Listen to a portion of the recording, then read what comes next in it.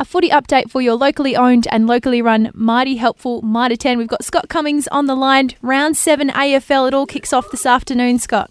It does, very. It's going to be a belter too, I reckon. There's a good round of footy coming up. A couple of games that could go either way, and starting tonight too with the Saints at Etihad hosting the Giants. Giants are clearly top two teams in the competition with Adelaide.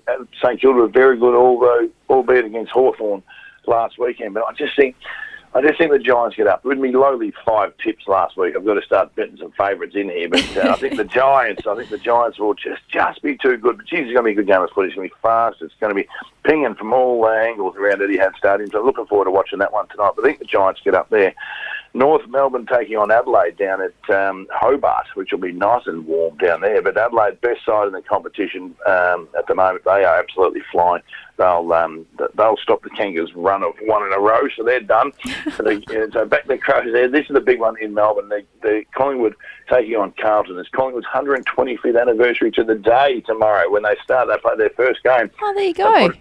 Put it 2:10 the traditional time at the traditional ground of footy against traditional rivals. And these two hate each other with a passion.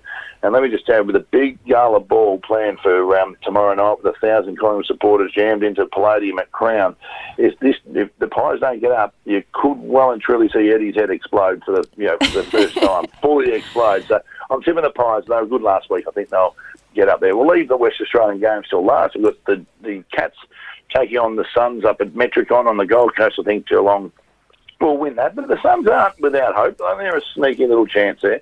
One of the games in the round, you've got the Doggies taking on Richmond at Etihad Stadium. I think the Dogs will give another little reality check to the Tigers, who got absolutely thumped last week. They were against Adelaide, as I said, the best team in the comp on Adelaide's home ground. But I think the Doggies at Etihad will roll them. Sydney Swans, first win coming up. For all the Swan supporters out there listening to us right now, I'm not sure if this goes into double figures, but I reckon the Swans get their first win this weekend at the SCG against the Lions. They've been waiting for this game to come along, I tell you that right now. And then you've got the D's taking on the Hawks. Jesse Hogan back, West Aussie owned Jesse Hogan back, one of my favourite players. Cyril Rioli and Grant Birch will come back for the Hawks, but they are battling, and I reckon the Demons can beat them. This is like for the first time, 2 times in a row, for the first time in a long, long time. So I reckon the D's get up here and beat the Hawks. And then we got the West Aussies. We got the WA games. We'll start with Port Adelaide versus West Coast.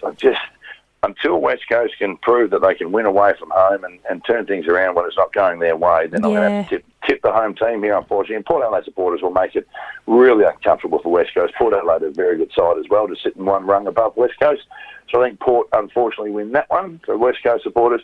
And also, unfortunately, for West Coast supporters, I think Fremantle beat Essendon.